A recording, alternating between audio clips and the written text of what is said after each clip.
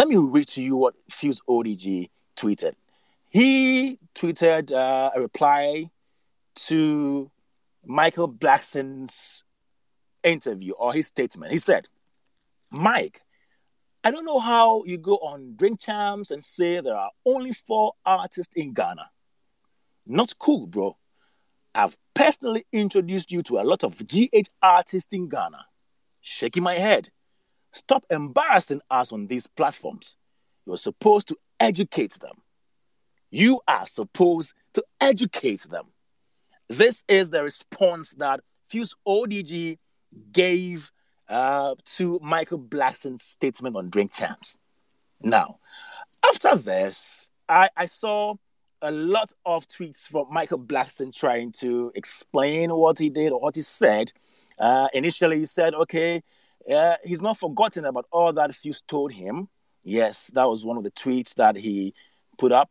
And then he goes ahead to say that, let me read this to you. So Michael Blackson says, I need to get to know more of my Ghana artists because the only names I can remember are Shatawale, Stoneboy, Sarkodie, Black Sheriff, and now he adds D-Black, and now my artist, Gambo. Okay, so Gambo is an artist, he's signed to his record label, and he mentioned Gambo as well. And in another tweet, Michael Blackson says, I think the main reason we don't have enough artists in Ghana is because we don't put each other on. Nigerian artists put each other on all the time. And that's why there are so many stars there. Okay, putting each other on. He says, listen, my Ghana artists, you're all different in your own way. So, no need to feel threatened. If you see talent, help him out. God will bless you and make you bigger. Another one comes, and this one was a reply to a tweet by somebody called Oni with a hoodie. Okay, so Michael says, thanks. I've heard of Camido and Kim Promise. Camido is on my playlist, and I listened to him today. I had no idea he was from Ghana. My bad. Okay, so that was a statement or a tweet from Michael Blackson. All right, so still right here on Joy Entertainment Unpacked. This is where we try to let you understand all the issues, all the very critical issues in the world of art, showbiz, culture, tourism. And so we sift them. We let you understand what is relevant to our industry. That's what we do right here on the Spaces Convo. My name is Kwame Das. Now, we have some other people join us right here. We have DJ Ashman. I see you. We have Mix Master Ghazi. I see you. We have Panji Anov, who is a very great music producer and creative right here in Ghana. Also joined us. We have a lot of people joining us as of now already. Our speakers, some of them are on. Kofi Beats Menace is on. We have Trickmatic. We have Mark Darlington also right here with us. Let me welcome them officially. Okay, yes, let me formally welcome my speakers so we can start. Kofi, good evening. Hello, Beats Menace. Yes, sir. Good evening. How are you? I'm very well. How are you?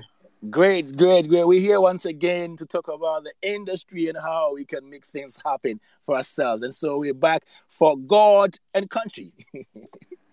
That's the only way. How we gonna do it?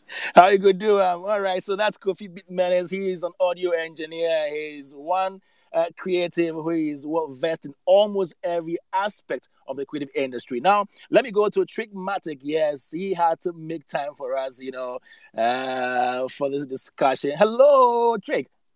Yo, Kwame. What's up, bro? I'm good. We're just we keep doing what we have to do. Nice one. Let me speak to Mark Darlington. Hello, Darlington. Hello, Kwame. Greetings, everyone. How are you doing, Kwame?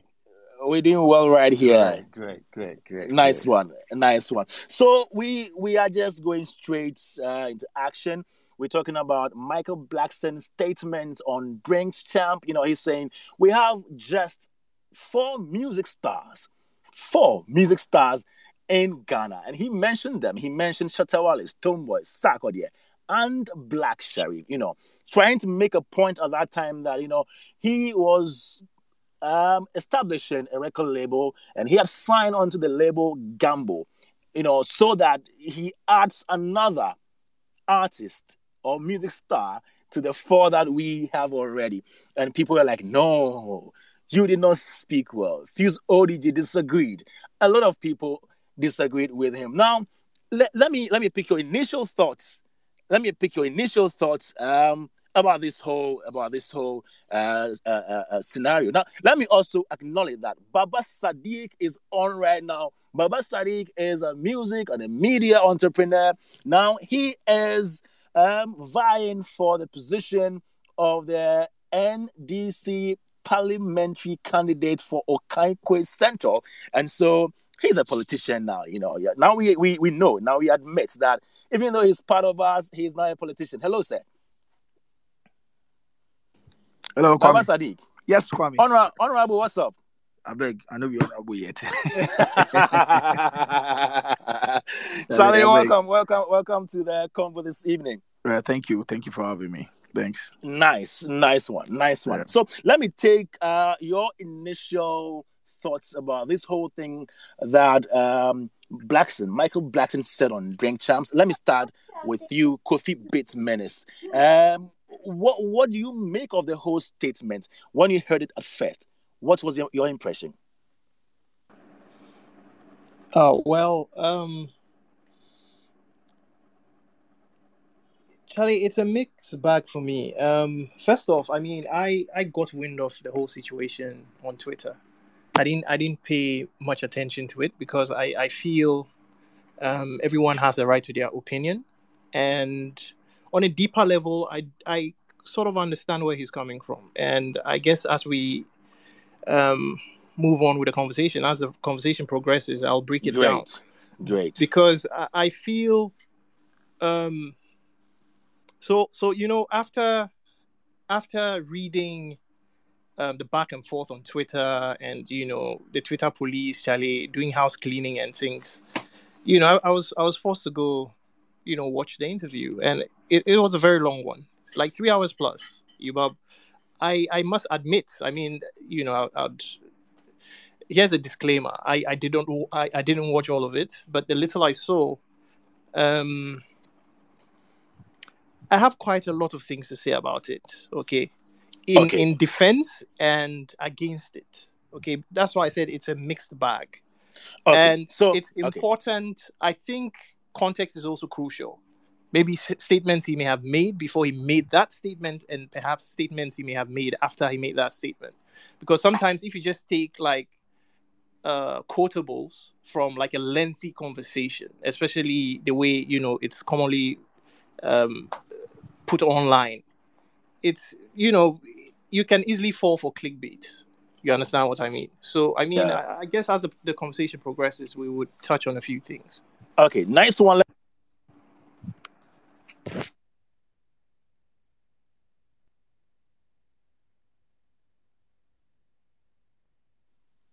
Hello, Trig. Yeah, hello. Yeah, I can hear you. Great. So, Trig, did you listen to that interview, or have you read anything about it? I just read verbatim what he said in that interview. What do you make of it? Your initial thoughts? Just like Kofi, I watched a bit of it, and I watched a bit of the part where a lot of the noise were going on about, and I think just like Kofi, I also have my own thoughts about it. For me, I kept hearing him say what he's seen, so that means it's his opinion, and it's not like the general truth, and I think he's entitled to his opinions, like Kofi said. And so for me, I think that the topic is even a broader topic, without him having to make that statement. And I wish we were discussing not based off that, riding off that statement, but seeing it as a more open discussion about how Ghanaian music can be promoted globally. However, this is the case. But for me, If I'm narrowing it down to what he said, I think he pretty much made it his truth and not the general truth from what I saw. Okay. Okay. I'll come back to you, Trick. Let me move to Baba Sadiq. Hello, Baba. Baba Sadiq. Okay. If Baba is not ready, let's speak to Mark Darlington. Hello, Mark. Yeah, hello, Kwame. Yes, your initial thoughts of this particular interview. Yeah, I watched parts of the clip, some comments preceding that and after that as well. And um, it's mixed for me as well. In a way, he's not too far from the truth, but how he put it across on the platform, I think I would have an issue. If he had said it's his opinion in the first place, so everyone is entitled. Opinions are like noses. So it's his opinion and he's entitled to it. However, um, if we go deep into it, I see where he's coming from as well, from his perspective, especially for someone who doesn't live in Ghana but visits Ghana, and that's his opinion, and he's entitled to it. He may have a point, but I think we're going to be breaking it down so I can actually speak from both angles what I really think of what he said. Okay. Thank you very much. Baba Sadiq, are you ready to speak now? Okay. Yeah, Kwame. Yes. So we're taking your initial thought on this. Not sure what to make of it, but I mean, of course, he was passing his opinion. In his opinion, as Michael Blackson, having scanned the space, having listened, he thinks that there are just about four. He says four mainstream acts, you know, in the country. He perhaps has his own definition of what mainstream act is, and if we judge by the extra commentary that has been passed, I'm sure that he was looking at it from the perspective of what he's seen Nigerian or other African talents do across the world. Perhaps from where he sits as somebody that predominantly stays in America, he measures mainstream acts by those people that have broken through and gained mainstream attention in America. The American market is big and wide. There's the niche diasporan African market, and then there's American market. When you've broken through and become mainstream, essentially is what it is. Perhaps he was referring to the fact that he's listening to everybody, his brilliant talents and everything, but for some reason, he's having the expectation that they should also have broken through in the ways that he's seen other Nigerian talents do. And maybe for him, if that operational definition of mainstream is anything to go by, for him, he doesn't see all of that. The other part about it, though, is that I don't know if he was quite trying to introduce Gambo as one of the mainstream acts, and if indeed he was trying to introduce Gambo as one of the mainstream acts that he knew, then he was just being his comedic self, because obviously, not to take anything away from Gambo, but nobody even in a country here in Ghana would say Gambo has really, really broken through and gained that mainstream attention yet. So if you are looking to have used that principle of other Nigerian talents that have broken through in America as a yardstick to go by, then definitely most of the things that he said isn't justified if he uses Gambo as an example of a mainstream act as one of the four that he knows. So, Baba, let me quote him verbatim here again. So when he said, we only have four people in the country, and by saying people, he meant artists. And I'm like, this is him speaking. And I'm like, let me make the fifth star. That is Gambo. So he didn't say Gambo was a star or the mainstream art, but he was saying he was preparing Gambo to be the fifth star. Well, in terms of the country, again, there are a lot more stars that we know, Kwame. I mean, not to take anything away from anybody, there are a lot more stars across board. I mean, stars that have broken through in their own right, per the standards of that we know of. So there are a lot more stars. So it's not true. It's not justified to having to present to a predominantly American audience that there are stars in the country. I mean, this regardless of the challenges that Ghanaian talent do have relative to their lack of or thereof ability to really and truly break through and gain global dominance. We have our own stars in their own right. So his view regarding the fact that there aren't stars in the country essentially is not justified. Great. So you've been talking about mainstream. Of course, he used the word mainstream when he was explaining in the tweet.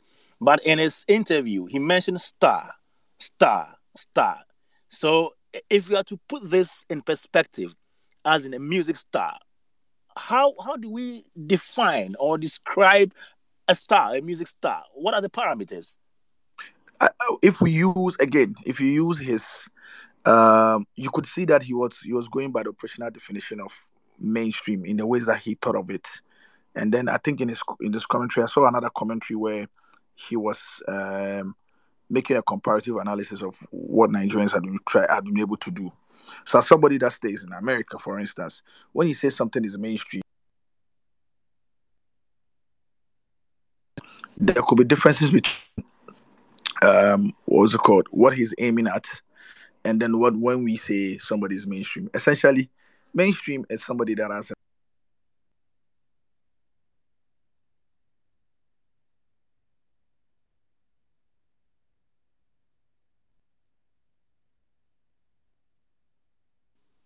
Hello?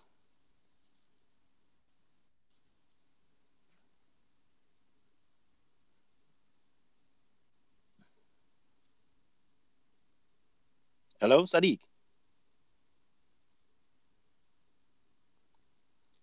Hello?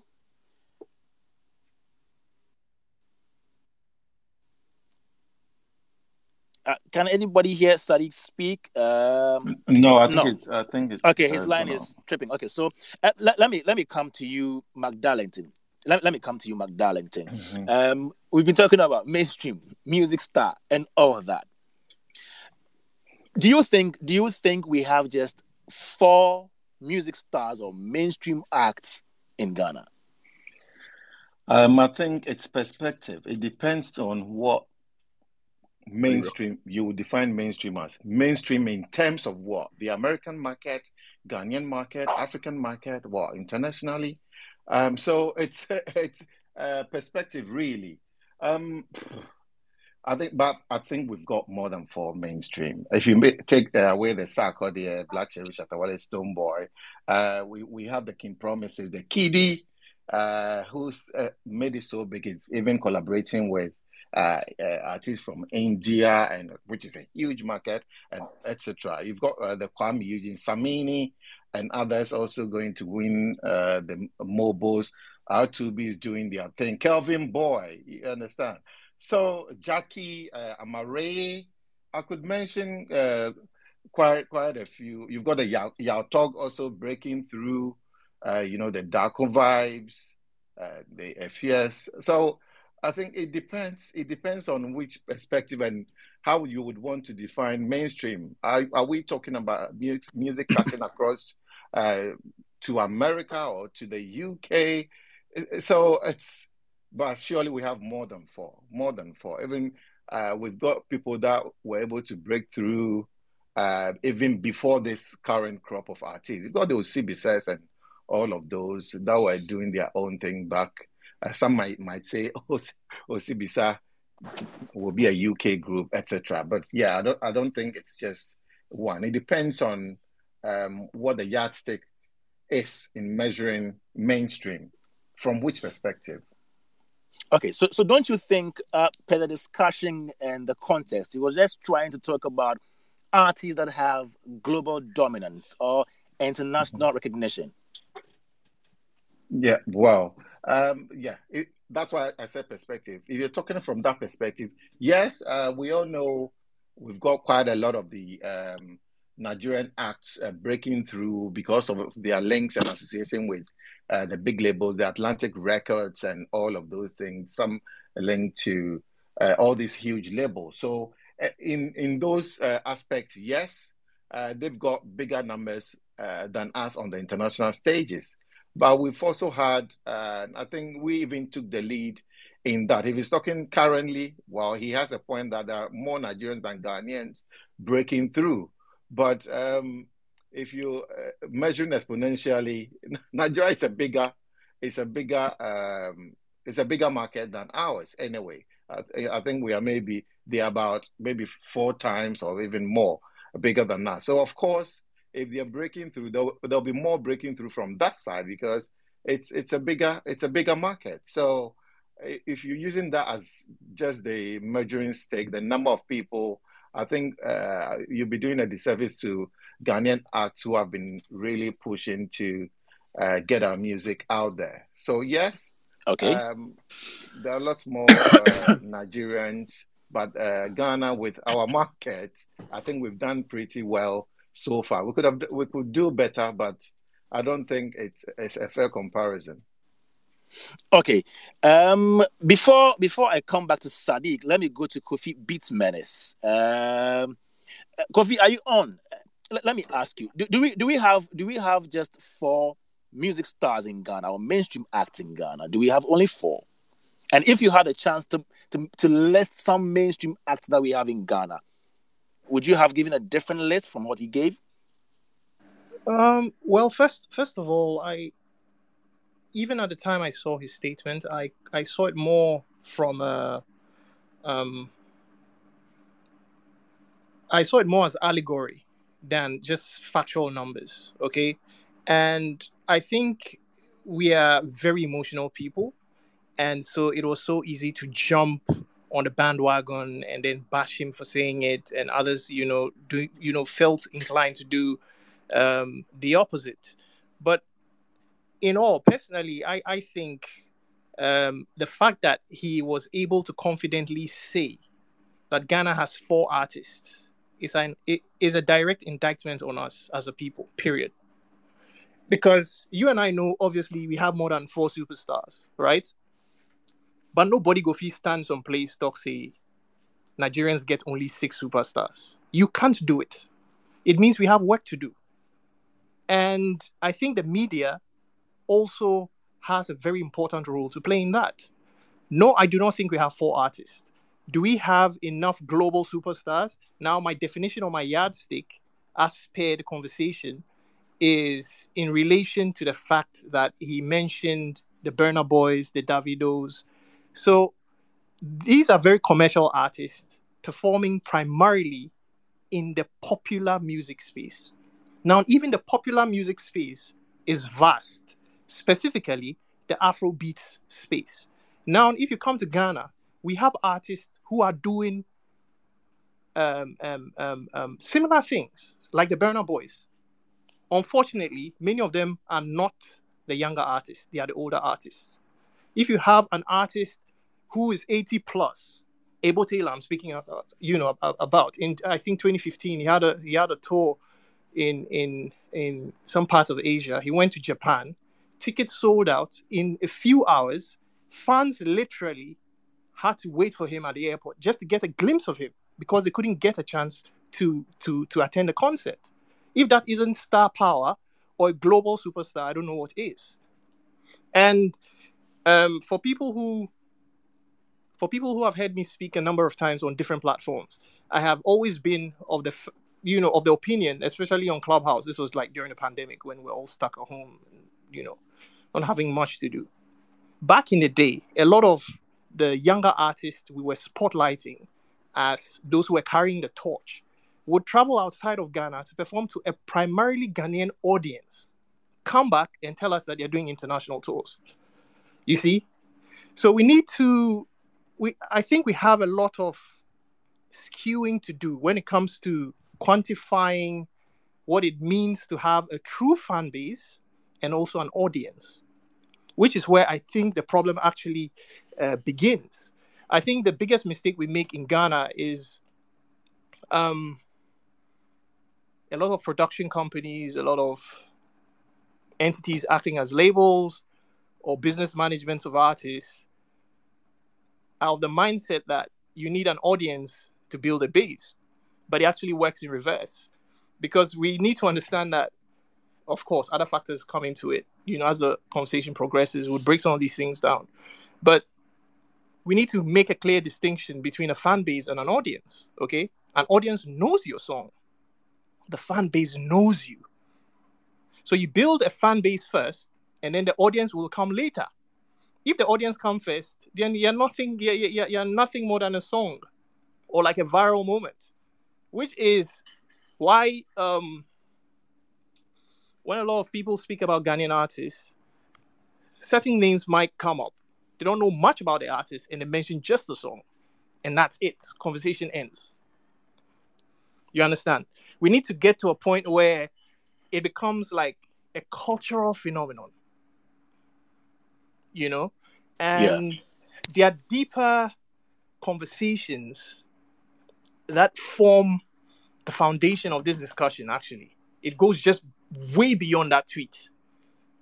I guess I'll touch on some of it, as the conversation progresses. But I'll wait for my fellow panelists to speak yet.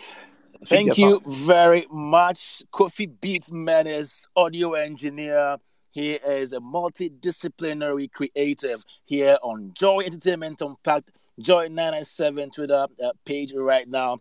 We do this every Wednesday right here. Make sure that you understand all our issues on art, tourism, and culture. My name is Kwame Dazi. Let me move to Trig Matic and ask him. Hello, Trig. Hello, Kwame.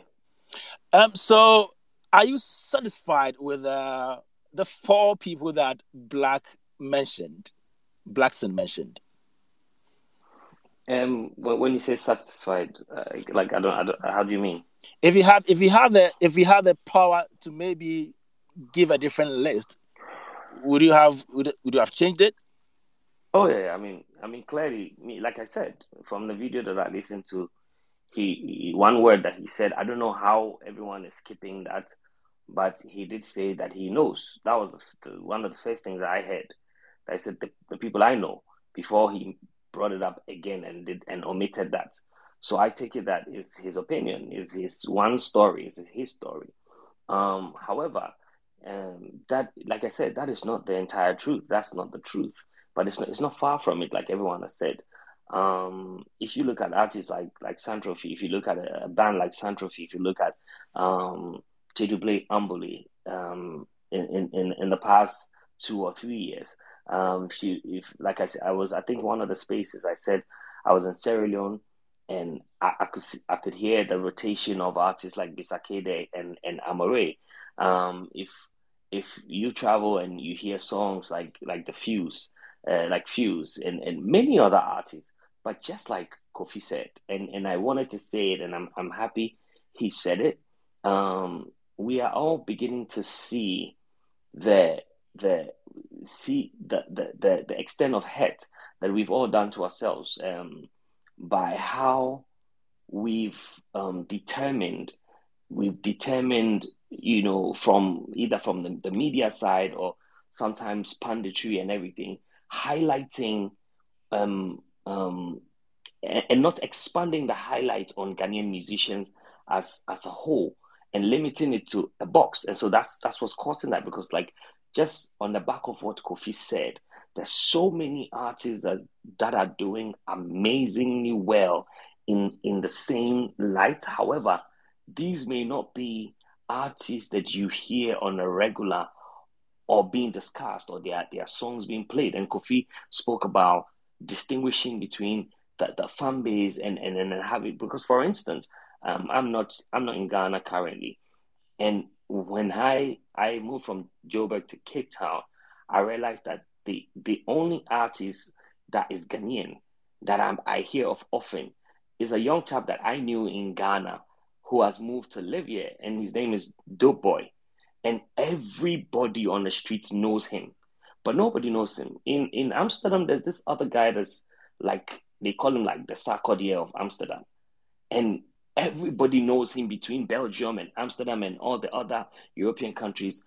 But Ghanaian mainstream radio does not know him. And so I think that this opens up the conversation to iron out some of these things, like Kofi said. It's a good start for such a conversation. It's important that we have these conversations. And for me, I wouldn't take it from just the Blackson point to say that, oh, I'm unhappy with what he said, because we have allowed room for such a statement, and just like Kofi said, there's certain artists that you'll be amazed that they are known, like Nigerian artists that are known on the international front, but may not be as big on local Nigerian radio. And there are certain local Nigerian artists that are being played every day on local Nigerian radio that are not known on the international platform. And so it's a bag of everything. And so we have to be very careful. And this, for me, like I said, it's a learning curve for all of us, whether we're in radio, whether even as musicians ourselves, and all of that. I say that the African musician, or like the Ghanaian musician, is sad that when we do a collaboration with an artist from, say, Mali, Guinea, Benin, we do not think it's an international collaboration. And it's sad to start with, because there are artists like Bisake there will go to Guinea and will go to Sierra Leone and play major shows. Guru played a show 4 years ago, and it was in a stadium in Sierra Leone. It was packed. And it wasn't spoken of. And so it's just how we understand. I don't know whether we don't think that moving from here to Togo is not an international move, or I don't know, but because it's within the African continent, it's not big enough. We're always waiting to see it happen within the Americas, and then the UKs and all of that. Like Magdalene Singh said, Kidi did a song with an Indian artist, and I think for me it was one of the biggest moves, because India, when in terms of population, I mean, if you're able to break into their markets, is one of the biggest things to have happened to a Ghanaian artist. You understand? But it's just how we eulogize those things. Do we think is worthy of being called this or that? It's where sometimes we fall short. Great story right here. Joy Entertainment Unpacked right here. My name is Kwame Dazi. Now, we have some people join us. And Baba, I'll come to you. We have Annie Osabute join us right now. We have Atu Kwame now. We have Nash Edie. We have Lexus Bill, who is drive time host on Joy 99.7 FM. We have Mix Master Gazi. Panji Anov is on as well. Kenneth works here at the multimedia group. We have Noella Karinyali, tongue twister. Okay, she also works right here at multimedia group. We have other people also join this discussion. Tonight, we're looking at how we can promote Ghanaian music globally, just using Michael Blackson's interview on Drink Champs as a case in point, where he just mentioned 4 Ghanaian artists as the only music stars that we have in Ghana. But the big question is, how well do we promote Ghanaian music globally? Now, if you have the chance to maybe go on that big platform, how well should you represent Ghana? How well should you market Ghanaian artists to the world? That is the bigger conversation. So we are opening this up a bit right now. Let me speak to Baba Sadiq. Baba, so the bigger conversation right now is how we can reposition ourselves in marketing Ghanaian talents out there. So that if you have the chance to maybe go on a big platform like Drink Champs, you know how well you can also put your country out there. What do you think we are lacking, or we lack as a people, in promoting each other? Because in one of the tweets that Blackson put out, it says Nigerian artists put each other on. Is this something that we lack? Is it a weakness on the part of Ghanaians? I think what we lack sometimes is individually, when we are as part of the chain, sometimes we lack the understanding of our own impacts in developing or spurring growth. Sometimes we can also be so entitled. But like Trick was saying, part of the problem often comes down to perspectives and narratives. Across the world, often the bigger markets or the bigger countries shape the narratives and the standardization, and they try to rip everybody into line within it. So for instance, Michael Blackson coming from predominantly the US market and having an understanding or operational definition of what a mainstream act is when it comes to that market, I mean, is using that narrative to us. But like Trig is also saying, maybe if we begin to own our own narratives and reshape it, then we would have a certain level of understanding. Because come to think about it, if you go to the US, if we're strictly using the numbers lately, digital numbers, an artist could be considered mainstream or bigger and gain that much prominence if he probably has a certain numbers on YouTube, Spotify, and everything. Again, there's a possibility that you would have African talent that, because of our collaborations and connections and taking advantage of that 1 billion market we're talking about in Africa, we could be able to achieve almost the same numbers. In that instance, who is determining what mainstream is to us when we have our own personal definition of what mainstream is and we're taking advantage of it, you know? But really, in terms of pushing and promoting, we all need to understand our role in the chain and how we can all enable each other. Again, also because we come from an industry where there isn't, this is even more so because we operate in an industry where we don't have a lot more money to go around for everybody to share. I've always maintained that primarily your primary market essentially is one of your most important markets. The primary market here, which is Ghana, I've always maintained it's about 300 million cities. 300 million cities per annum. Now, 300 million cities per annum, there's a limitation to which you can go. There's a limitation to which you can take advantage or access capital to be able to power yourself to the world. And here's a case where, again, the West is setting a standard for us in terms of what a mainstream is and where we should go and everything. So in that instance, we all seem lost. We all are chasing that utopia, and some may get it, some may not get it. But it's a tall order to be able to attain that. It's a tall order. Look, there are 3 mega labels in the world. These 3 mega labels in the world control the value chain of the music across the world. They own all the smaller imprints and smaller labels. In fact, they are also co-owners of the digital music streaming platforms anyway. From Apple, Spotify, Boomplay, checking their ownership, you would see these 3 mega labels are in there somewhere. Without that, the distribution will come to you. Again, come down to even the aggregators, the DSPs. They are investing in them. They are acquiring them. Universal now owns Empire, which signed Black Sherif and all of that, and they are acquiring all the smaller or all the other DSPs in it. So essentially, the value chain of the music, they control it. And then they have managed to create a bigger narrative of, if you fuck with us and you gain the world's attention, you are mainstream. If you don't fuck with us, you are not mainstream. So like Trig is saying, it's a choice. It's something that we all need to work. We all need to come to full realization of. It's the same session we've always had about the West and the media. Where there are other bigger media organizations in Africa, but essentially the conversation is, unless CNN takes you up, even if they are just, because a lot of people don't know that CNN has different feeds. Some of the feeds you see on DSTV is not what the world sees. So you see your African voices and all of those things and stuff like that. It may not show in America, or it may not show in other markets where they are. It's the same thing. DSTV, MTV. MTV has different feeds now. So if you do not get on a certain, these days they have the African MTV Africa that's broadcast to only South Africa. They have the MTV base now. They are doing the regionalization for different parts of Africa, and so it's the same thing when it comes to the same and the media.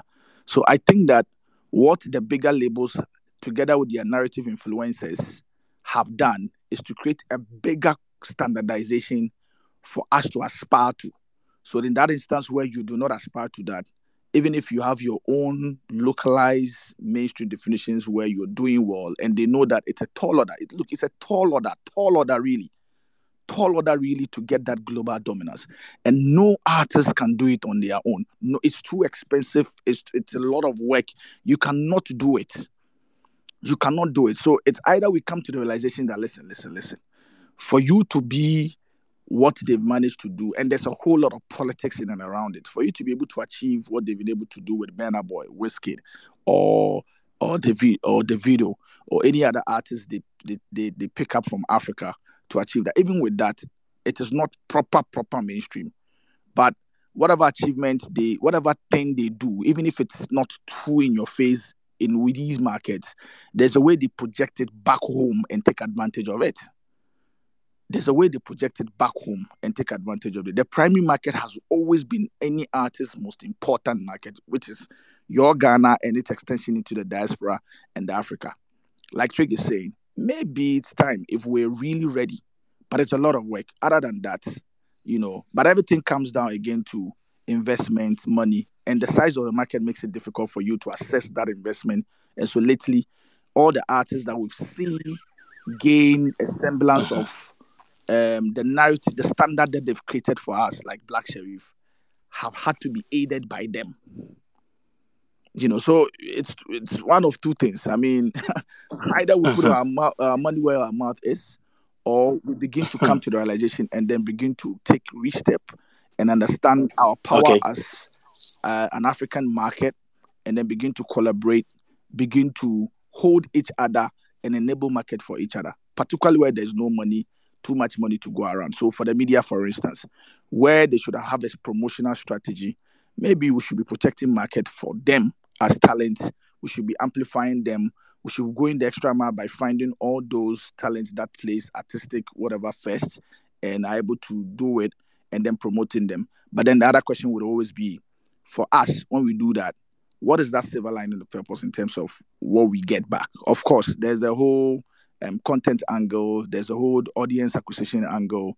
But then again, what is the real value? Maybe all of us should be able to determine that and then begin to move in that particular way.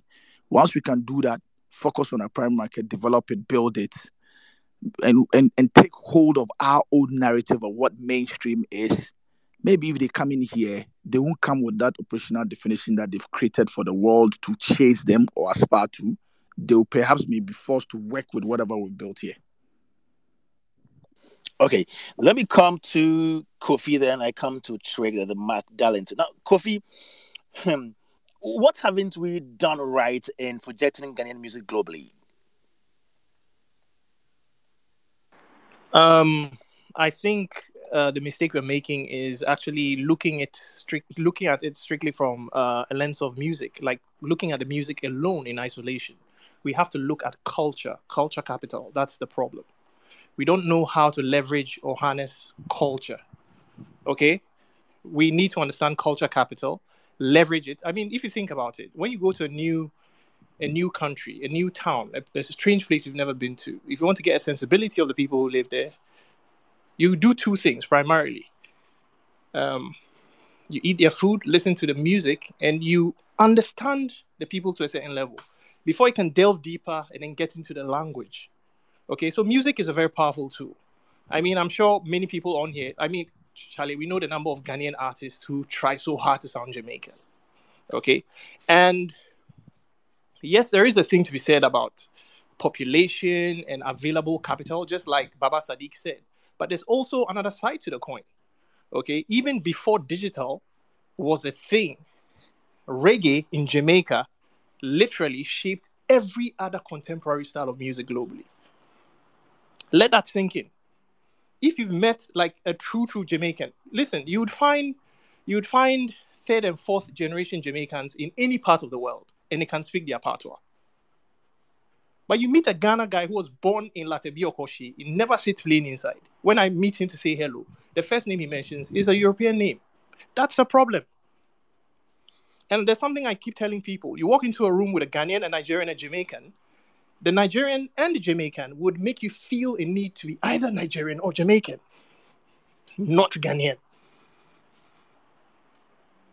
That's the problem. That's the fundamental problem there. Now, Baba Sadiq said something super, super important, and I am super excited he kept hammering on that. And that has been my biggest problem.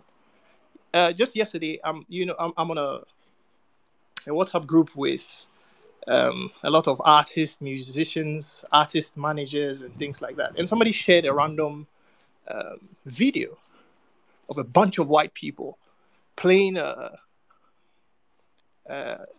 our traditional drums, singing some crazy panlogo. They were drumming and singing at the same time. Somewhere in Jamestown or, British Accra, one of those places, Bukom or one of those places. I happen to know the leader of the group. And this is a guy who's been traveling to Ghana for some time now. He understands more about our culture and our music than we do. That is the problem. We're all on social media some time back when we saw Valentino do their take on the Ahinima. Are they like?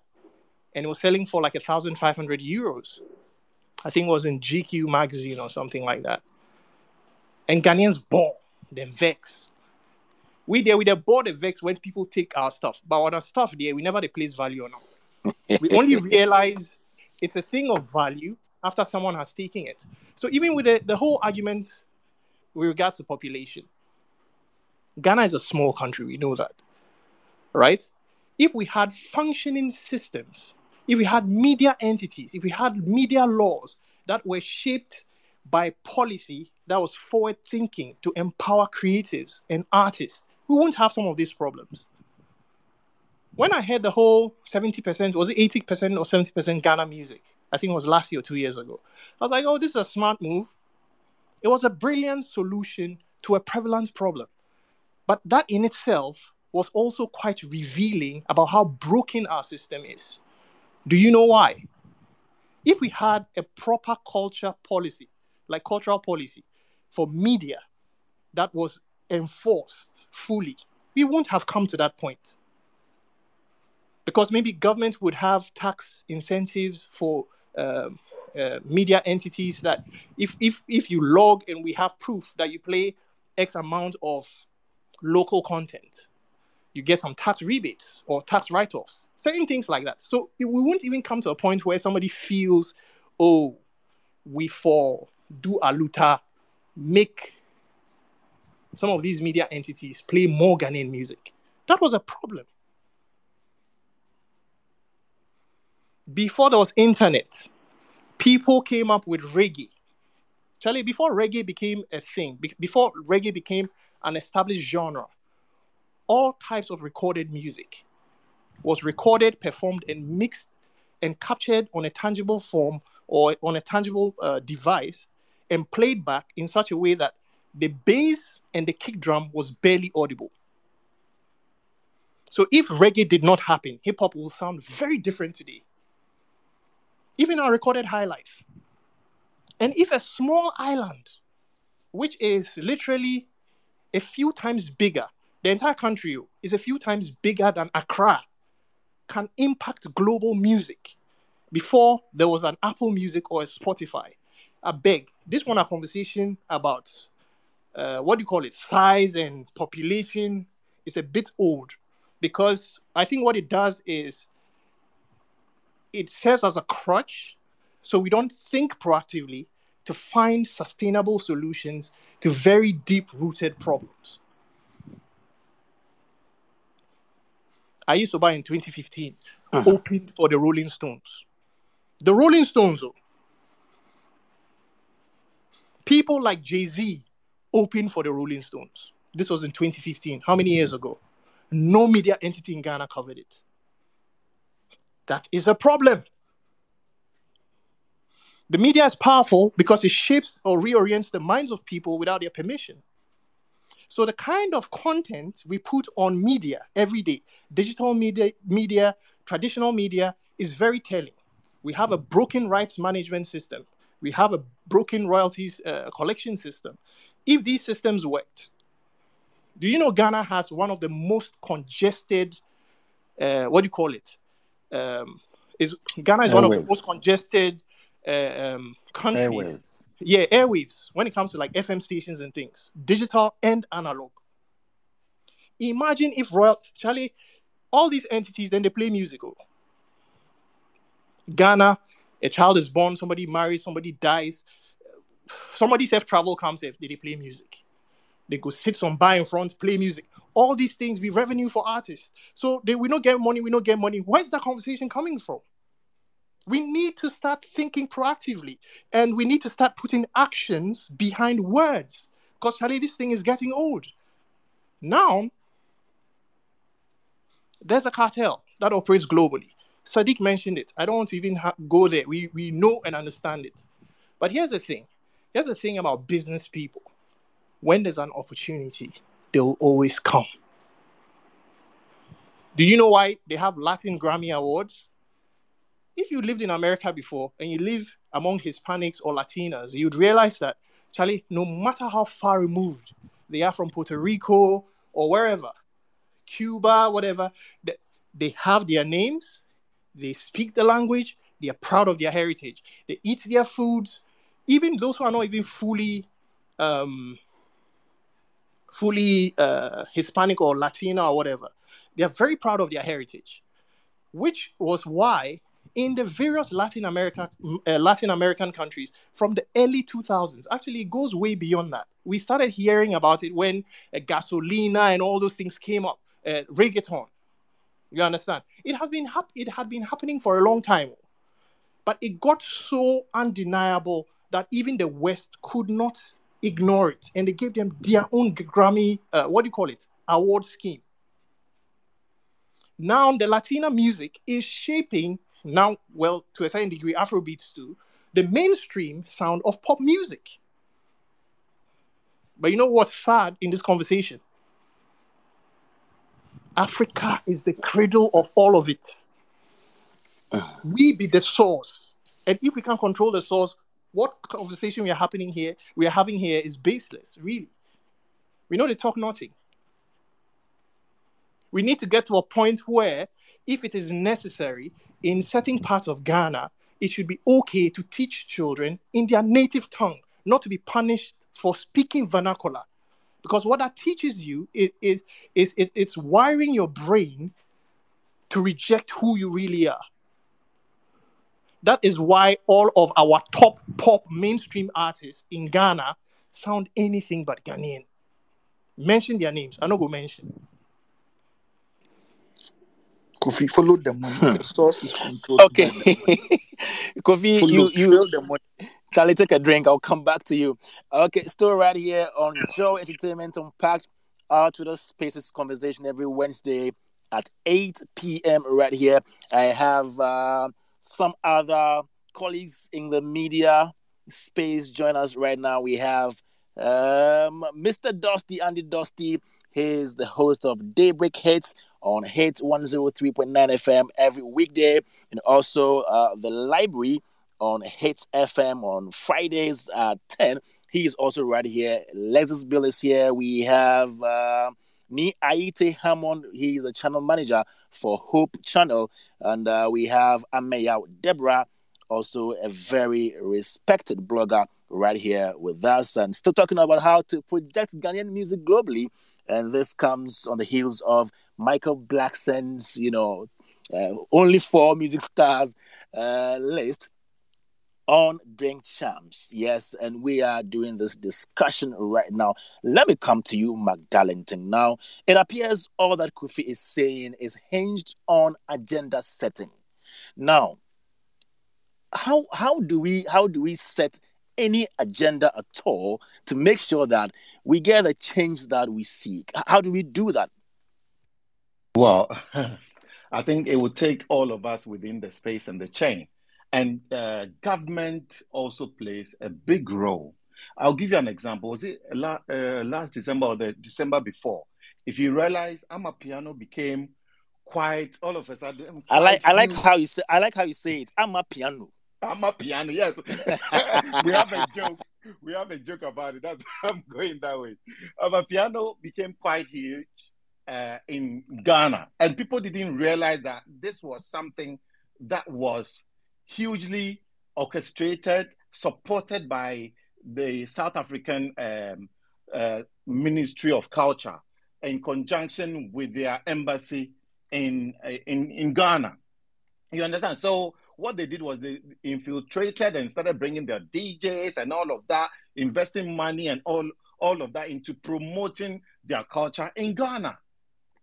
What you realize is that in Ghana, It's like I'm not sure how the government sees culture capital. Great, we'll say we've done well with the year of return and all of that, but if you take out even using that, music plays a central part of all of this because all these events that people are attending, it's music based. But how is the policy directed at this area? How is government investing in? How is government supporting it? How is government harnessing culture capital? Take K-pop for example. The government, the Korean government, invested sort of millions of dollars into pushing that agenda, and K-pop has become one of the biggest sort of genre, and it's all over. It broke through America and Europe. You understand? If we haven't got proper policies guarding our culture and using music to project Ghana to the outside world, we can try as individuals and as little groups, but without, as Kofi mentioned, without the cultural policies, all this policing of our airwaves a bit to ensure that we are projecting more of our locally produced music, it is going to be a tough story. We'll be talking about this 20 years' time because we have no policy direction in terms of the creative. Let me use music, which is my forte. We have no sort of lay down plans. We are not deliberate in our quest to try and break through to other markets. We've got amazing acts who may not be mainstream in quotes even in Ghana, but are doing amazing. You can mention the Wireless, and they mentioned King Ayusoba and all of these people doing amazing. Even One Love Kubolo and the Manifest. Some crowds they play to, you'll be surprised. But locally, how are we harnessing? How are we projecting this out to the outside world? So we have a lot of work to do locally. We haven't got the policies and structures to even support this. Baba Sadiq made a salient point where he said that within our I'm just trying to remember what he said about locally, but I'll come back to that.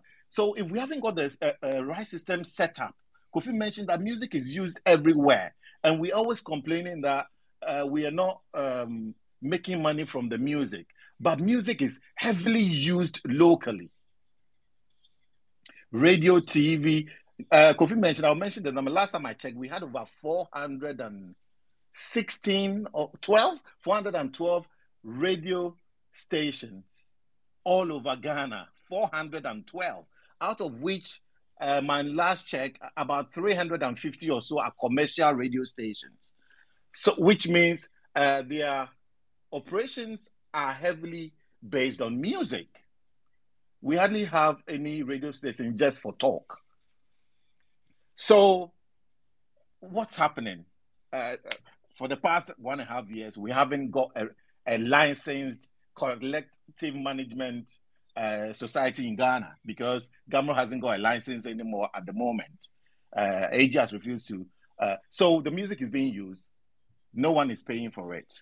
How do the artists get money to reinvest back into their craft, to build such a strength to be able to even attempt to compete with even their surrounding African countries? And it's true, Ghana music is consumed in quite a lot of the African countries, and the artists you haven't even heard of in Ghana, but are doing amazing outside of Ghana. Radio plays a huge role in projecting this, but we know all the politics that go on in radio until we sit down and say, come on, guys, let's get around the table. Let's have an agenda to push all the good music from Ghana, even locally. And as Kofi said, when we build it so strong, they would come, investors will come because they can see, and if we have the structure, they can see that, this is a place to invest, or even if we cannot make money locally, we can project these acts to make it internationally, and we can even make money from it. Okay. Until that is done, we're going to be going around in circles all the time. We need the structures set up properly. We need a national agenda on how to project our culture through music, because whether we like it or not, music travels very far, and it is the easiest tool or vehicle to actually export our culture to other countries and other jurisdictions. Thank you very much, McDarlington, artist manager of Reggie and Bully, School Phase, also a publisher. Thank you very much. Now, Kofi, I'll come back to you, but note down your points. I'll come back to you. Let me go to Trigmatic. Trig, so we're talking about agenda setting, to the extent that somebody even says that if you find yourself on any global stage and you are maybe asked to say anything about your country, you put your country in the best light or in a very good light. And so we've mentioned the media playing a role, mentioned the government and all that. This sounds a bit jaded because it's not the first time we're talking about this. How do we ensure that beyond this conversation, there is really some action in setting an agenda? How do we do that? Well, it starts from platforms such as these. Creating awareness is key, because if you set an agenda and the people are not aware of why the agenda must be set, it doesn't work. And I think over the period of time, we've been talking and saying so much, and McDonald's said something, and Kofi also said it, and Sadiq also said it. It means that we have pockets of people trying to do something, trying to push it their own way. But like Sadiq rightly said, not any one person can make that happen, and it has to come as a united front. A lot of people have mentioned cultural currency and cultural capital. As a matter of fact, it must be something that we must be aware of, especially stakeholders along the value chain, because a lot of people seem not to be aware of the rush for cultural capital from even the superpowers. Why do you think maybe a huge nation will come in and want to sponsor your culture? Because the new or neocolonialism is not going to come as we thought it would or we think it will. It will come through culture. That's why music, even from the past, have been used as a tool to create and to direct certain cultures and for the sale of certain products. And so culture in itself, from time immemorial, has been a huge tool, and music has been the leading drive for that. And so we have to create awareness enough for people in government, for people in people who make policies, for people who control economics, for even investors to be aware that there is such a thing. We already do it, we already know it, but there is not that awareness, and so we are not intentional about it. I don't think that whatever is happening. Sorry to cut you, but is it time we maybe picket? Do we demonstrate? Do we hit the street or something? Because we've spoken about this so many times on radio, in the media, and all that, but we don't seem to get any results. Oh, I think like all you're saying, demonstrations, talking about all of that has been done, but it's been done by pockets of people. It's been done by certain people, and of course, we can't take away the Ghanaian culture that some people would like. Even as we are talking here, some people will be here, and when an agenda is set, a few people will step up to do it, and the rest will not. And so that has also injured us a lot from the past and even now. And so for me, I think that we need, but there's a tweet I saw right now, and I think the person is also in the group. And for me, that really struck me. I think I tagged you, Kwame. I tagged you in that, and the person said something about the content itself, and said something about if us as creatives, how do we distinguish between us and everyone else. So, for instance, Mr. Darlington mentioned Amapiano. When it became a thing, suddenly almost every artist in Ghana was doing it. And when Nigerian music or Afrobeats is the thing, are we sounding different as Ghanaians? Are we sounding as Ghanaians, like Kofi was saying? And so, like this, I wish I could pull up that tweet, but I tagged you, Kwame, so you can find it. And I think that I'm happy it's coming from a foreigner, because if I had said it, they will say that it's coming from me, personalize it. But the person is trying to say that how different do you sound from, like, let's say an Omale or a Trick, can I Joburg read that? Yes, you can. Okay, so the person, I think, is Ted Dix. The person is Ted Dix. And the person says that one of the key issues that needs to be reviewed is whether Ghanaian music is distinct enough from Nigerian music.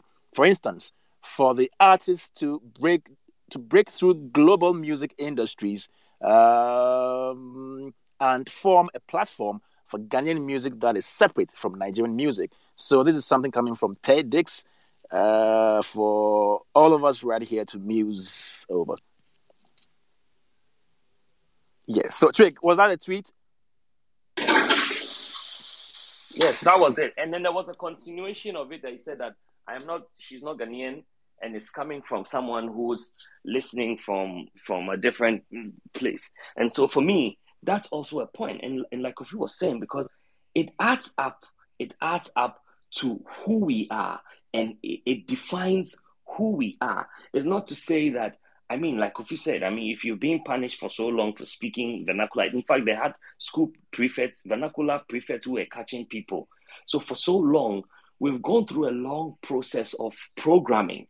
And so it's about time that we planted that seed of pride, even in our content. Even, I mean, look, the times where you make music, you create music, or you create content, and just the fact that it's Ghanaian, or it's shunned upon. People don't buy it, and the major people who don't buy it are Ghanaians.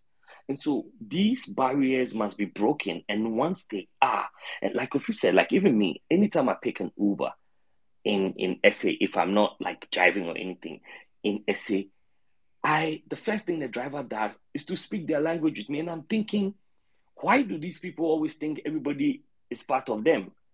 But then it tells me that they have a sense of belonging, and they have a sense of pride. And it's only when you respond, then they speak English with you. You go to a high level meeting. I mean, I was at the Grammy Gala a few days ago in Joburg.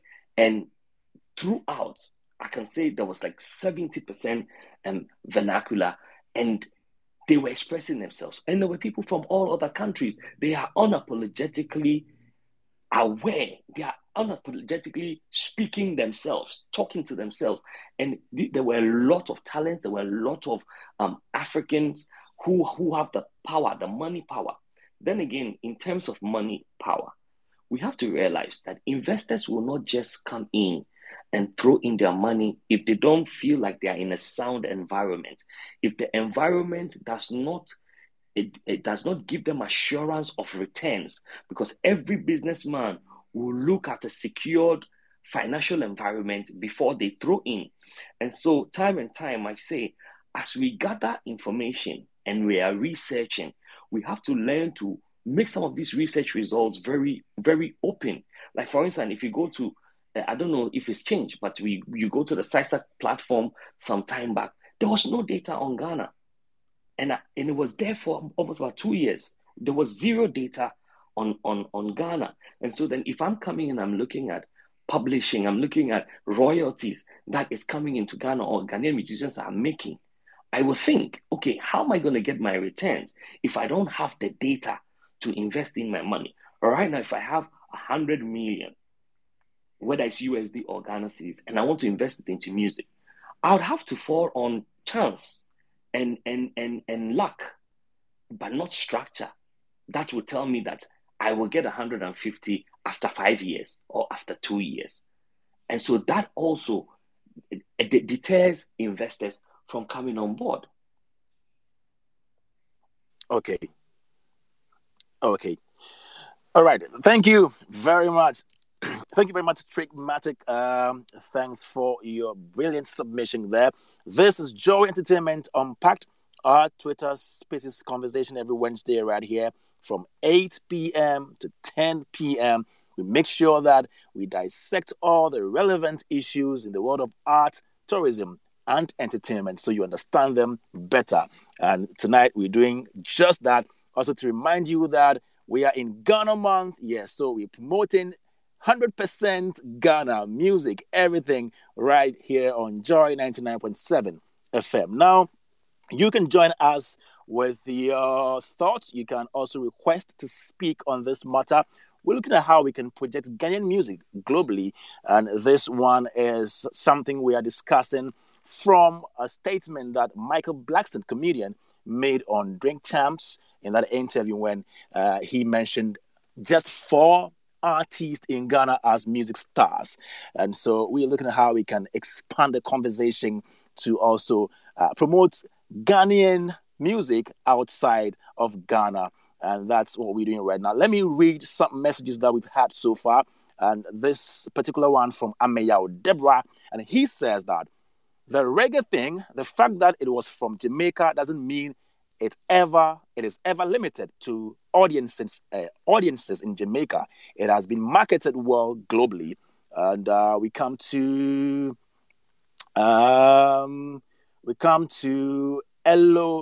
LODD music. Oh, sorry.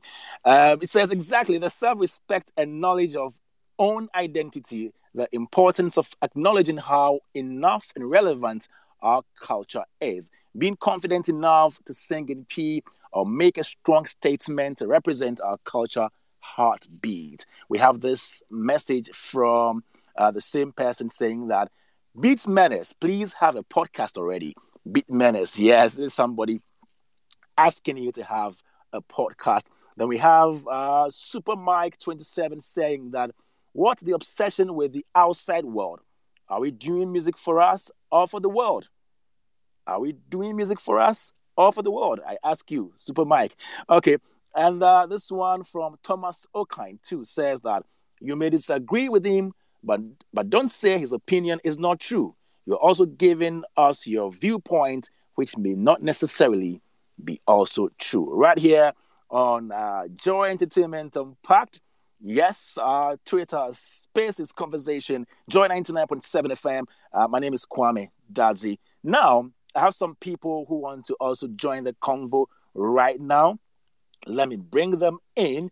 Yes, we're talking about how we can promote or project Ghanaian music globally. And so if you want to join the conversation right now, you can request for the mic. Okay, let me pick Kofi Chemating. He's on right now. Let's speak to him. Kofi, hi. Okay, hello Kwame and everybody else. I think my submission is quite straightforward and simple. I'm Ghanaian, but I'm currently in the US. I attended CES and World of Concrete in Las Vegas, and then I went round to some of the clubs and some of the malls in on the Las Vegas Strip. And then one thing that I realized was this: at least two of the clubs that I attended. I don't know if I can mention some of the names of the club. Dria's nightclub and some other clubs. They were playing Nigerian music. Can you imagine?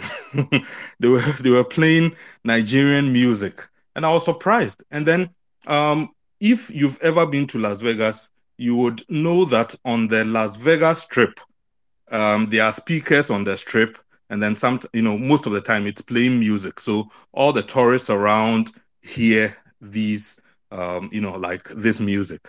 And I was actually quite surprised to hear Nigerian music. I even made a video at a mall and then posted it on one of the WhatsApp pages that I am on with Kofi, the Beat Menace. So I think that is another way of promoting, Ghanaian music outside, because the same people who attend these clubs and stuff are the ones who would stream music and so on and so forth. So that is my submission. Thank you.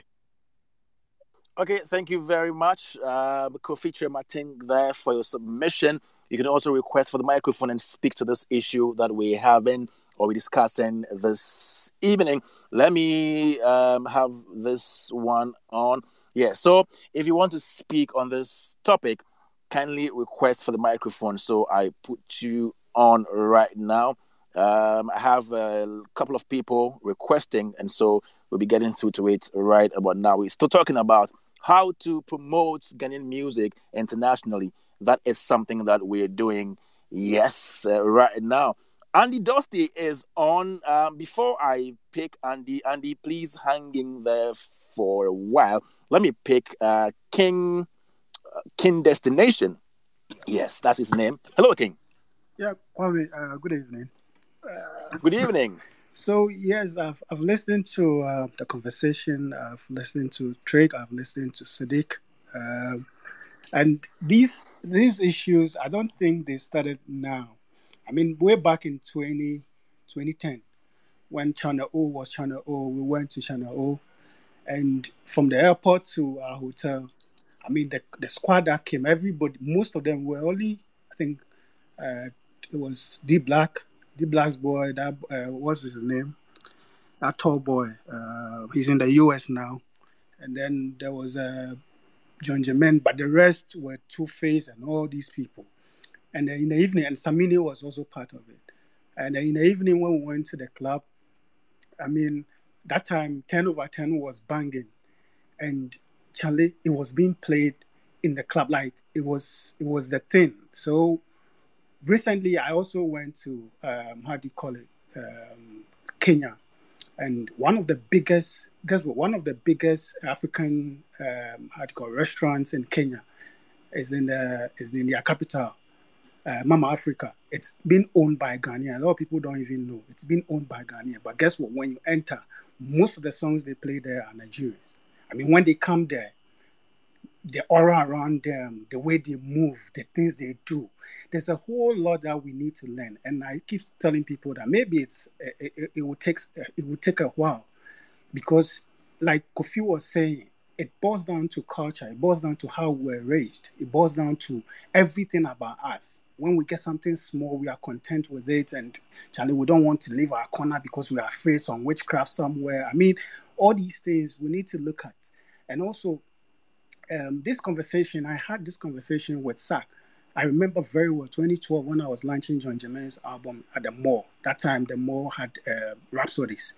So I met him, I knew him way back, so through Kasahari and all that. So I met him at the car park and we're having a conversation. I was like, Charlie, you they do well, the way you push the go. Say, George, Charlie, I know say I they go on. But if like we get about maybe 10 people or 5 people going the same way I'm going, the conversation will be easier. He said it. He said it go on all right, but sometimes it gets difficult, especially when you get to where the Nigerians are and all of them are coming in their numbers and you are the only Ghanaian. Conversations are always around. I spoke to Nketia, who is in the US. He's on Sarkodie's team some years back. And he told me that, George, sometimes they had gigs, but even to talk to a Ghanaian person to do 1 or 2 things for them, it's very difficult. So some of all these things are things that we need to look at. The markets, the marketing area, people into brand, to all these kind of areas. We need to look at and push collectively, because we are doing everything by our own. Government is not supporting, nobody is supporting. And this thing, it needs a whole lot of cash. It's a cash cow. You can't use your salary to push music business. It doesn't work. Like Sadiq will always say, music is being run by excess corrupt capital, and we can't run away from that.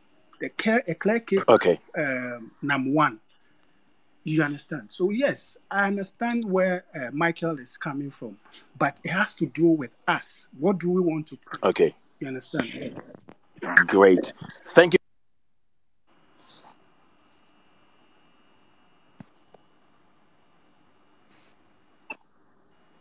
Yeah, Poku Katechi. Hello? Okay, yes. Thank you so much for the opportunity granted.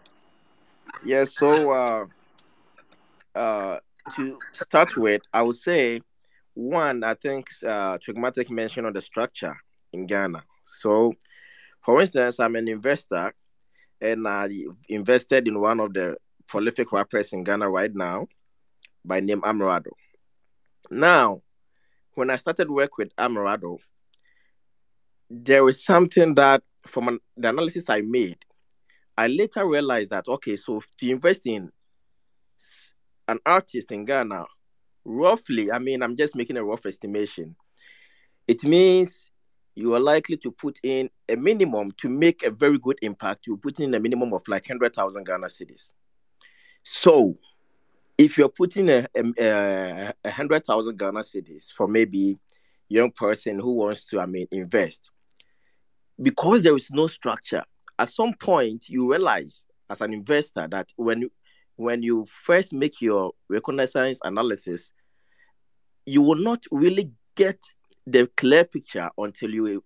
I did not get the clear picture until I invested. However, at some point I realized that because there is no structure, which other investors who may do some analysis before and then get clear picture of it, who will ever put money in it? Because if you look at, because there is no structure, what you see is that now you've invested so much, but you're counting on chance, not on the fact that it's like, let's say you have a commodity. Okay, so if I'm doing a business and there is a tangible commodity, like I'm selling sneakers, if nothing at all, I know that, oh, okay, now the business is not doing well. I can sell my business at cheaper prices and then get some money back. But with this music, you can invest, let's say, 200,000 Ghana cedis, and then you can get zero back because music on itself is not a tangible product. It used to be when we used to sell CDs. Now we don't sell CDs. We think of streaming. And then streaming money, sometimes if you count the number of views you may get in on YouTube, let's say you shoot a video for at a cost of, let's say, 30,000 Ghana cedis, the number of views that can fetch you that money back is really, really, really, really, really, you need like over millions of views to get the money back. And how many views do Ghanaian artists really get on videos that we produce? So I think on the side of the structure, we really need to push through. And then on the other side, I want to mention, I mean, if you come outside of Ghana, I think there is something that I experience, which is a very big problem. If you need people to work with in Ghana, it becomes difficult. So I think the people like Baba Sadiq and those with knowledge, the deep knowledge about investments and also event organization, you don't have them really outside of Ghana. And for that matter, if you want to do anything outside of Ghana, which can put Ghana music outside of the country, it becomes difficult. And I've experienced this with many people that I've tried to contact here in Canada to work with, but you don't get people to work with. And then you don't want to risk it if you don't have training or knowledge on how to even organize events. So I think Ghanaians should come out, those outside who have the knowledge, and those in Ghana who have the knowledge should be confident enough to like work with people here who are ready to work with them. Great. Thank you very much, Poku Katachie. Now, let me speak to Andy Dusty. He is a celebrated broadcaster. You know, he's been in this industry for a very long time, and he deals with music most times. Now, one of the issues that have come up here in our discussion is the fact that, you know, the media isn't playing its role so well to make this happen. Now, Andy, you play music. What do you think we haven't done right in our bid to project Ghanaian music globally? All right, thank you very much, Kwame, and good evening to our dear brothers and sisters here. Okay, so it's this is a very delicate topic with the question you've asked. I think that we don't appreciate our music, period. I joined in a bit late. When I joined in, Beat Menace was talking about reggaeton, how even the Latinas or Latinos created their own Grammys, they have their own space, and they are enjoying their music. I'll give you an example. In Jamaica,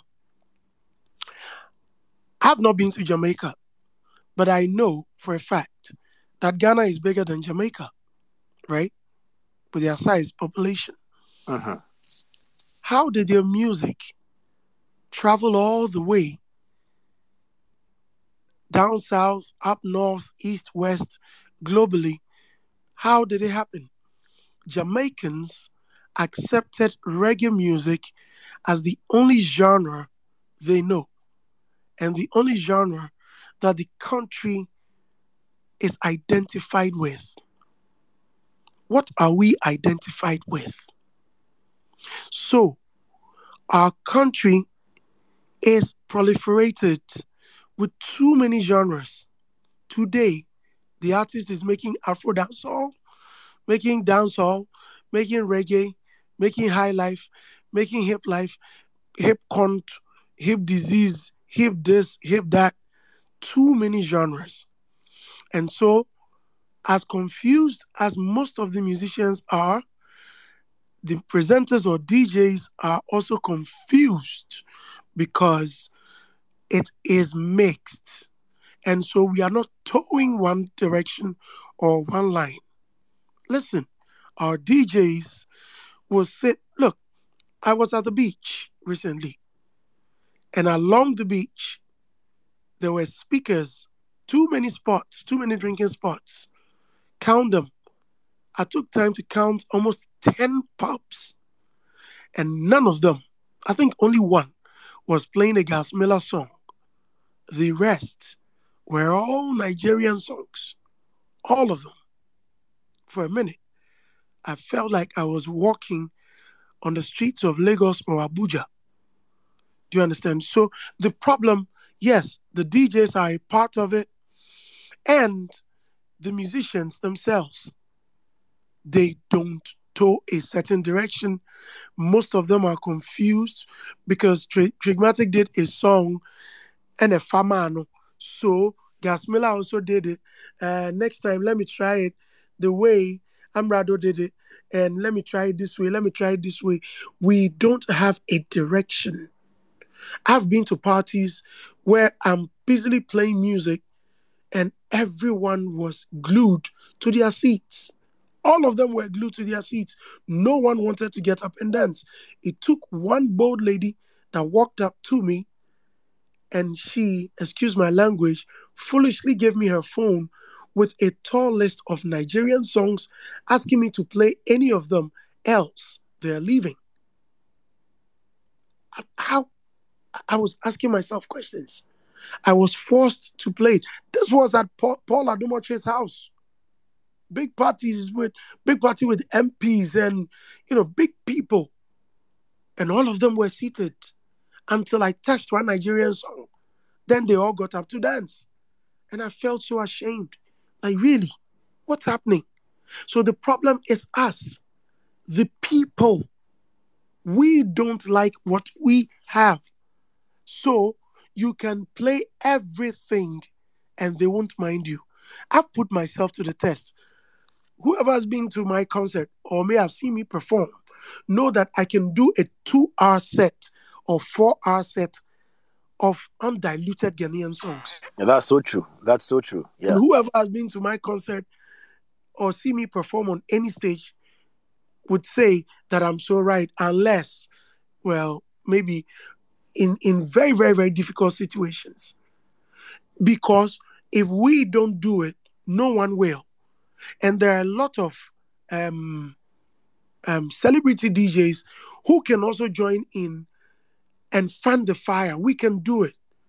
But as much as we do it, if the people say they don't want it, they don't want it. Christmas, check. Coachella, Afrochella, all of them, check. All the songs that we're playing, even Ghanaian DJs will step up on the stage and do like 90% Nigerian or foreign songs and very few Ghanaian songs. Why? It's like we have no association. Meanwhile, we have a union and nothing is happening. So the problem is the people. Now, one other thing, let me end with this. That they say structure. Everyone seems to be talking about structure. We don't have a structure. Okay, so if you want to sell cement or you want to go to Dubai or Turkey to go bring stuff and sell, what is the structure?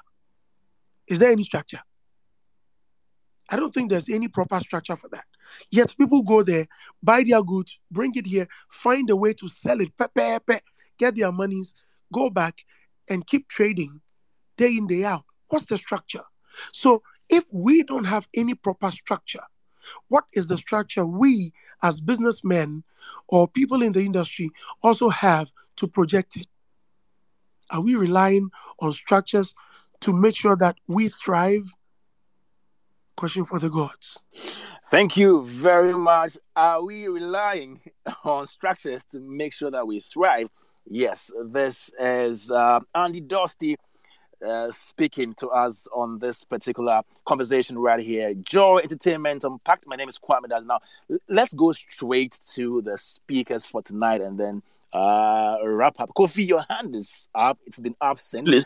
Let's hear you, Kofi. It's been a very interesting conversation. Our Deborah said something that reggae was very well marketed and so on and so forth. And the fact that it was made by Jamaicans doesn't necessarily mean it's only meant for Jamaicans. And I totally agree. However, to buttress my point even further, right? When you ask your average Ghanaian, what is our most unifying music? And I think it's frankly very unfair to shove high life down the throats of every artist or performer in Ghana. It's unfair because people may not have the fact that they're Ghanaian doesn't necessarily mean they have the same lived experiences. You understand? And as an artist, you have to be true to yourself. However, you can't be in Ghana and try to sound more Jay-Z than Jay-Z himself. Yankee people no go mind you. Can you imagine what it's going to sound like if you saw a Chinese person who has never set foot in Ghana? The person has stayed in Gwangju from birth and decided to do high life music and sing some phony tree. We go laugh at him. But that's not to take away from the fact that we have some brilliant Ghanaian reggae musicians and artists. In fact, one of the producers for Burning Spear, who is a legendary reggae artist, is a fancy guy. He be Ghana boy. Sizzla's album released in 2015, Ghetto Utology. He has a band. It's not Far East Band. It's I've forgotten the name of the band. All the boys for that band inside the Labadi boys. They play beach reggae sad and tire for Ghana with and just go Jamaica. Where they go mash up the place. So those things they. But I have a problem when you speak to a Ganyobi, typical Ghana, and ask him, what is your music? And you tell Kwan Logo. Meanwhile, Kwan Logo come 1950s. So are you trying to tell me that before the 1950s, the Ghans don't get music? It is a problem. It is a problem. I can tell you one thing for a fact. Blacko. I'm probably one of the most unspoken, biggest fans of Black Sherif. And I'll tell you why. He had a song, I've forgotten the title, it just skipped me. It made crazy numbers on Boomplay. This was before First Sermon. I don't know if... Oh, what would be the title of the song? This was before he became a viral sensation. From his first I think it's song... Money. Sorry? Money. Yeah, the song is Money. Yes. You listen to Blacko, and even though they rap, they sing, his melodic cadence is 100% high life. 100%. And the reason Blacko easily stood out was the fact that, Charlie, the guy in sound, people know they feel pegam to anybody else. He just sticks out like a sore thumb. But in a country where every old person in our village, I don't finish. Mm-hmm. I think it's going to be quite. I know, but in a country where I know you can summarize for me, so we want to go at 10. Don't worry. In a country where every old person for village be witch or wizard, it be problem because we've lost a lot of our culture. You understand? It's lost. I saw a cookbook that was prepared in the 1950s for what they called home economics. You know, it was basically a finishing school that mostly ladies or women attended to learn how to keep the house, learn how to do certain things. And it was a pretty voluminous book, pretty heavy book. But 80% of the recipes in there, I never hear about Amsef before. People along the coastal towns from the Inzimas, the Fantis through to the Gans, they used to have a food called fisherman soup. the critical ingredient in the soup be seawater. How many of us know these things? Year of return, you come, you have a few Coca-Colas, Republic Bar, go to Bloom Bar, go some nice places, attend Afrochella, If you're lucky, you go to Cape Coast Castle, you go on the Gram. If you're lucky, you might do the Kakum Walk. You never go up north. They go Volta region. They go certain parts of Eastern, Western region, Upper East, Upper West, Northern, or Savannah regions, all these things. It'd be a problem because you can't come to Ghana. So you'd ask yourself, what is the real Ghanaian experience? You won't check into a 5-star hotel in Ghana for them to package Alata Samina to give like the best quality Dove soap in anywhere in the world around for their money. Go to Japan and see their traditional rice soap. Woody Jari, Charlie Newham. Don't go there. Andy Dossie said something. In my earlier submission, I was bashing the media entities, and here's why. Art, and especially music, is one of the art forms that can reorient or change somebody's way of thinking without their permission. Why are Ghanaians asking for Nigerian music? Because that's what they keep hearing day in, day out. To fix that, the media, it needs to start from the media entities. You understand? So you can't necessarily blame the consumer. And also, you see, it's a catch-22. And you can't necessarily also blame the media entities. Why? Because most of them pay their bills from advertising. Advertisers would bring their product or service for you to market because they're guaranteed you have a certain reach to a certain demographic of persons that fit the description of the people they want to sell their product or service to. So if you keep playing Nigerian music, you shape the taste of the public to appreciate only Nigerian Afrobeats.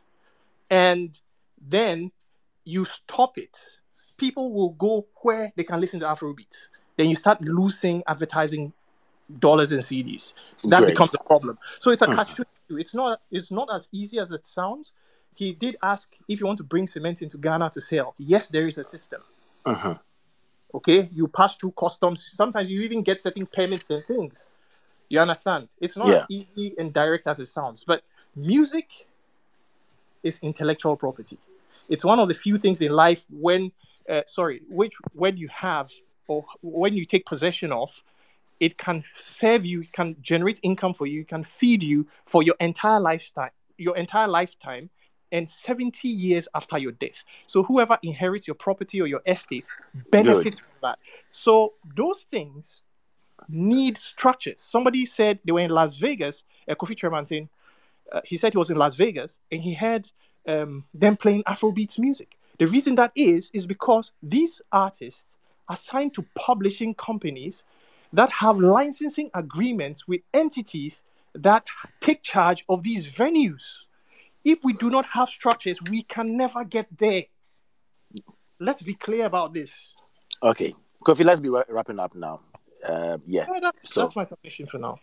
Okay, thank you very much, Kofi Beats Menace, audio engineer. Now we need to do a quick wrap of this conversation. Let me go straight to Baba Sadiq, who is a music and media entrepreneur.